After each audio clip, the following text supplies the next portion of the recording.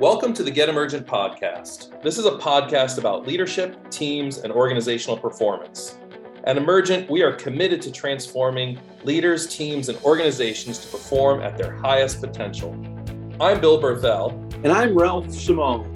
And today, Bill and I are going to be talking to you about coaching for engagement and performance. It's kind of interesting, I think, Bill, how this topic came up for us. We have been in the coaching business for a number of years, and we've been hearing a lot from our clients, this idea of, not being able to find people to work. People don't want to work.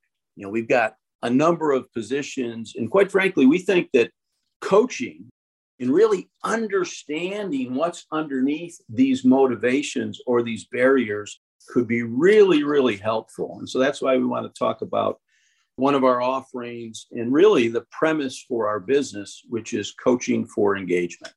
So we have a little energy around this topic, not just because we believe and know that coaching is such an effective tool to use as a leader in any organization at any level, that we believe that asking better questions helps us understand why and what people really want to be able to do, how they want to participate, how they're going to be motivated to perform at their highest level. And this time, we know, is challenging on many employers to find people, right? We hear that, right, Ralph? We're hearing people don't want to work, or we can't find people who want to work. And I've got some energy around this. I think it's an incomplete sentence. Well, I think it is an incomplete sentence. And once we get past the question we get when we say we coach and people ask what sport, we go on to define what coaching really does. And coaching connects our inner purpose with our outer goals. So the outer goal is, right, finding people who are committed to these positions, to this work. But in order to figure out how we attract those people and find those people, we've got to listen deeply for their inner purpose. And that's not just people that we're interviewing, but I think we use coaching for engagement also for retention. And I'd like you to actually help our listeners complete that sentence. So people don't want to work and we can't find people. How would we help them complete that sentence, Bill? So I think we have to have a willingness to ask better questions of ourselves. I think we need to be able to think a little differently. And I wonder, my thought might be a little confronting for some of our listeners. And I mean no disrespect, because I think it is a different time to be able to hire, attract, and keep people. I wonder if it's that people don't necessarily want to work for the current employment system. If they don't want to work for the way things are right now. I firmly believe people do want to work. Absolutely. I think people want to participate. I think they want to give their talents to something bigger than that they are themselves. I don't think that's going away. Well, in your response, I think you've touched on something that I think is important. We have to start with acknowledging and validating that they are having challenges. Absolutely. Finding people. But then it is asking better questions. And it's also challenging ourselves as to how could we approach it completely differently. And I think that's where our energy lies. So we don't want to discount the fact, if that's their experience, let's meet them where they're at to take them to where they could be. So what would we suggest to complete that sentence? And I believe organizations are trying to understand the barriers. I think coaching for engagement by asking better questions can really help us understand those barriers even better or more clearly. Really start to understand, what are we missing in the conversation with those that we might like to attract or hire? What are we missing in the conversations with the people that we already have that we're really eager to retain? All right. So I'm looking at some of the folks that are doing it really well right here in Central New York. I'm not going to drop names here, but we have some clients that are doing this really well today. They're engaged in deeper conversations with their people. They're mission driven with their people. They're understanding the hierarchical needs of their people, and they're being incredibly creative to meet those needs. Without dropping names, you talked about who's doing it well, and you mentioned some of the things that they are doing well. What else, can we do as employers, as leaders who are trying to attract and retain talent? What else can we do to make sure we're doing it well? So I've got a few ideas, all inspired by real leaders, real organizations right here in Central New York. First, they're involved in their local and global communities. These folks are ambassadors of their organizations. They're volunteering, they're coaching, they worship, they shop, they live, they participate as neighbors in their communities. They tell their authentic stories about themselves and their organizations. They show and demonstrate, they connect about what they care and why they do what they do. You know, a shameless plug, it's the piece of the Driving Leadership podcast component here to the Get Emergent podcast. It's answering the question, why leaders lead. And there's some great leaders in our organizations that are energetically attractive. They're energetically attractive. You want to work with these people. It's beautiful. I think the idea of engagement, I was reading, I think this either was Napoleon Hill or Eckhart Tolle, and he talked about, when we're working, it's at three levels. One's acceptance, right? Accepting what is, because that's the entry level to engagement. But the second part of it is enjoyment. Mm-hmm. And then the third piece is enthusiasm. And I think when we coach for engagement, we want to really understand what would make people joyful, what would make them enthusiastic, and what agility do we need in how we do what we do? Not necessarily why we do it, but how we do it, that will enable us to be the employer of choice. And I do think that you said this earlier, we do need to ask better questions, and we need to listen deeply, be colleagues of the heart for the answer, regardless if it's the answer that we want to hear. Oh, absolutely. And something else I see that leaders are doing really well in this space is they're shifting their energy away from that victim energy. The statement, people don't want to work, it's a victim statement in a way, right? Those leaders are focusing a little bit too much on the catabolic nature of what's going on. Now, I'm the last person that's going to suggest, sugarcoating, rosy glass saccharin BS. That's not what I'm talking about here. These leaders are shifting their energy away from victim energy. They're empowering their people at every level, and they're getting out of the way. They're letting their people do their work. They're letting their talents really come right to the surface. So in the coaching for engagement model, we call this detached involvement. We detach ourselves enough to get out of the way, but we stay involved from a supportive role, from an empowerment and encouragement role. And yes, absolutely, clarity of direction when needed. You care, but you get out of the way. Yeah. This retains people, man. This retains people. Well, it's both and we often look at things as either or. This looks at relating and achieving. I'm reminded of the language, right? So you talked about the victim energy. We want to focus on what we want, not on what we don't want. And this is where one of the things that coaching helps us do is it helps us see our habits of thought that drive our patterns of behavior. And often those habits of thought are reflected in our language. Again, reading Napoleon Hill this morning, his opening chapter of his 17 success principles. What the mind can conceive and believe, it can achieve. So why wouldn't we be saying that we can, the people are out there, we can find them, and we are willing to detach and change our systems that will enable us to not only attract people, but retain them and have them really step further into their greatness. So I think this part of coaching helps us point out, right, the prevailing habits of thought that might be getting in the way. I love that. I've worked with many recruiters in some past roles that I've had, and what divided really effective recruiters from those that weren't quite as effective was that they were able to relate and achieve. Those recruiters really fully understood my organization, each role, the culture, what was needed to make a really great fit. And they went out in the world and related to these people to attract them. But it wasn't just the relationship, right? It was then, here's what you're going to be able to achieve in this role with this organization. Here's the kind of impact you're going to make in this market or in this community, whatever the role was. That both and of relating and achieving is what we're enjoying watching leaders do to really attract and retain their people in this hard time. And I think they also have to be comfortable not knowing.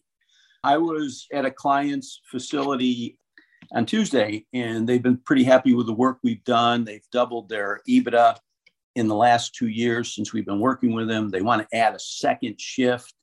And I kind of stopped and I said, well, why do you want to add a second shift? Well, we need more resources. And I said, well, how else could you get those resources? Or have you talked to the people on first shift, right? What's the goal? And then what are the actions you need to achieve that goal? And the guy goes, well, you don't have the answer. I said, I absolutely don't have the answer, but I think the answer lies with talking to your people, finding out what they think would interest people in joining. Maybe you have a first and a third shift. Maybe it's not a traditional second shift, but really getting people to think differently about how they may go about solving the problem, but being comfortable not knowing. Just know that the answer to how is yes. And there's an energetic shift. And by asking better questions and listening deeper to the answer and getting out of the way, I think the people will come out of the woodwork, actually. It's funny. I often joke that the most attractive part of my job as a coach is that I don't have to have any answers. But there's some seeds of truth in that humor, in the way that we get to, as coaches, pull the answers from other people. And those answers are so often better than the ones we might have consulted or given. I would agree. And I like to share one story, because when I was talking about the shift thing, adding a shift, whether you could get the same output with the same number of people working differently. And the guy said, well, give me an example. And, I don't know why I thought of this, but at the tender age of 24, I was a foreman at a large manufacturing facility. And this is really a coaching for engagement story. We were running overtime. We were running 4 10s and an 8. We were accumulating additional charges, but not getting the credits. We weren't shipping more units. So I finally went down to the guys on the line who were in their mid to late 50s. I said, what's going on? And the guy says, we're old. I said, what? He says, look it, when I know I got to work 10 hours instead of 8, I pace myself. And I said, well, what do you think we ought to do? He goes, I think we ought to go back to 8 hours a day. And if you get us the parts, we'll get you the units. And I simply went back to 8 hours. The charges went down, the credits went up, and the plant manager wanted to know what I did. And I said, well, I don't think I can complicate this enough for you. He goes, what do you mean? I said, well, I didn't really do anything. I just went down and asked what was going on and what we could do to change the outcome. That's an example of coaching for engagement. That's an example of just asking the question and listening for the answer, and then being courageous enough to do something different. Yeah, it's beautiful, beautiful. It really is this willingness to take a serious look at what's necessary, a willingness to hold the challenge that exists today with potential future solutions, not be so locked up or hung up on what we think we know in that moment, right? Real willingness to question what we know and invite others into that conversation through coaching. This coaching for engagement space, well, there's no silver bullet. We get to witness this in so many organizations with so many leaders, and it's transformational. It gets away from the transactional of just achieving into that transformational space of unknown potential, unknown growth, unknown answers in the moment today, what can pop up tomorrow through coaching for engagement. It's just so much fun to witness. And as leaders, it'll be such an attractive energy. So if there were 3 to 5 tips that we would give our listeners on how to create this coaching for engagement culture, what would we offer?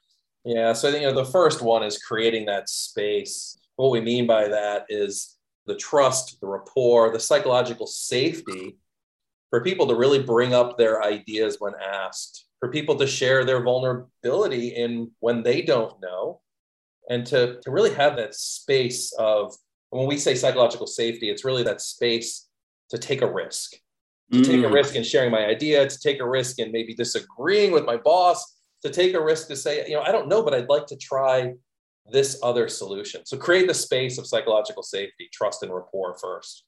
Sounds like we might suggest asking better questions, what and how questions, open-ended empowering questions that really get people thinking more broadly and deeply about the possible answers.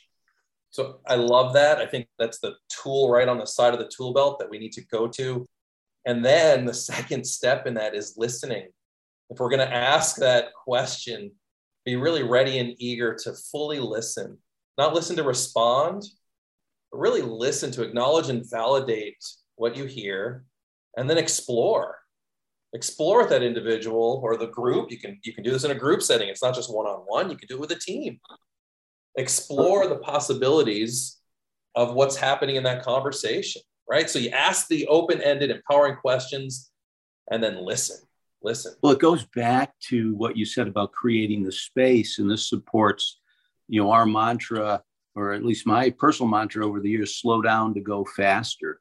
To listen deeply, to explore, to take it to the next level, we've got to have the time and the space and the energy and the presence to really get what people are offering. And I don't think we do that enough. So slowing down to go faster would be a good mantra for people to adopt.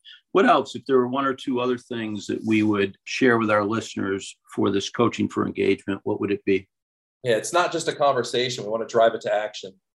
The next step would be really agreeing on what is the next action or set of actions to be taken.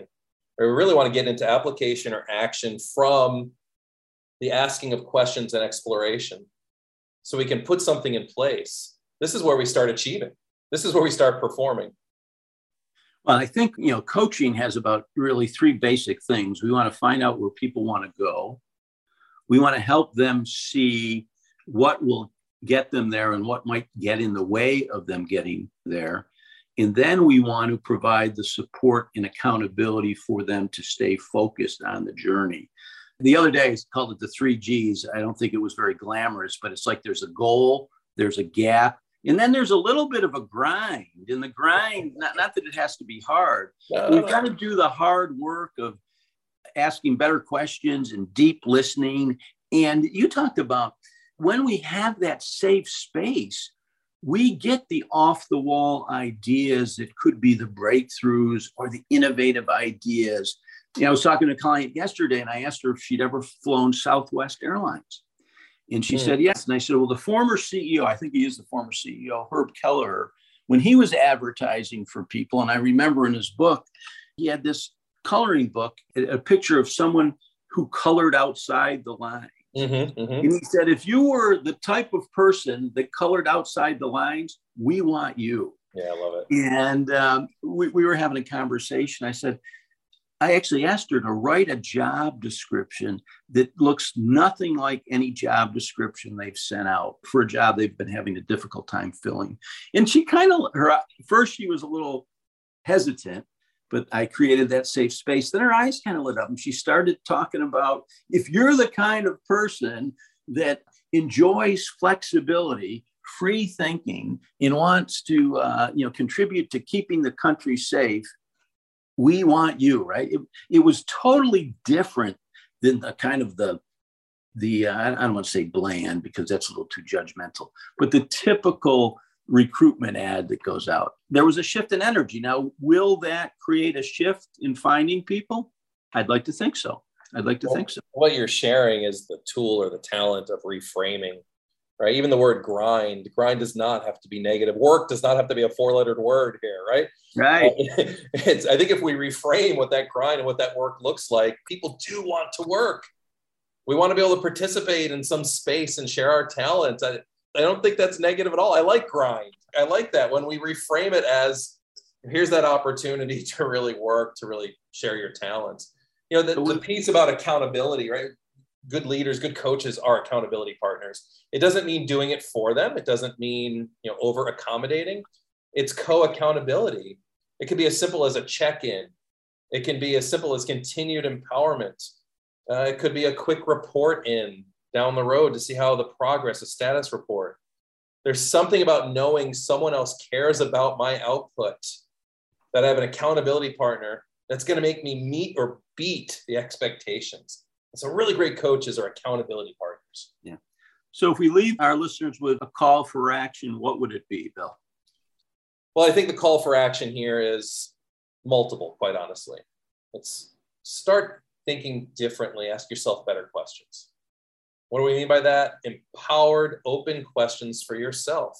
How am I willing to look at whatever challenges? We kind of picked on the challenge of people don't want to work, or this conception of, people not being as engaged as they once were in the workforce. How might you look at the challenge a little differently and ask yourself better, open, empowering questions? Let's just start there. Nice. Reminds me, maybe it's a good place to end, a phrase I heard from Wayne Dyer, whether or not he was the author. When we change the way we look at things, the things we look at change. And I think if there's anything that coaching does more than anything else, it helps people change the way they look at things. I love that. I'd say the other call to action is to be sure to join us every other week here at the Get Emergent podcast, so you can learn more about strategies and ideas, how to increase your leadership and team effectiveness. Thanks for tuning in, folks.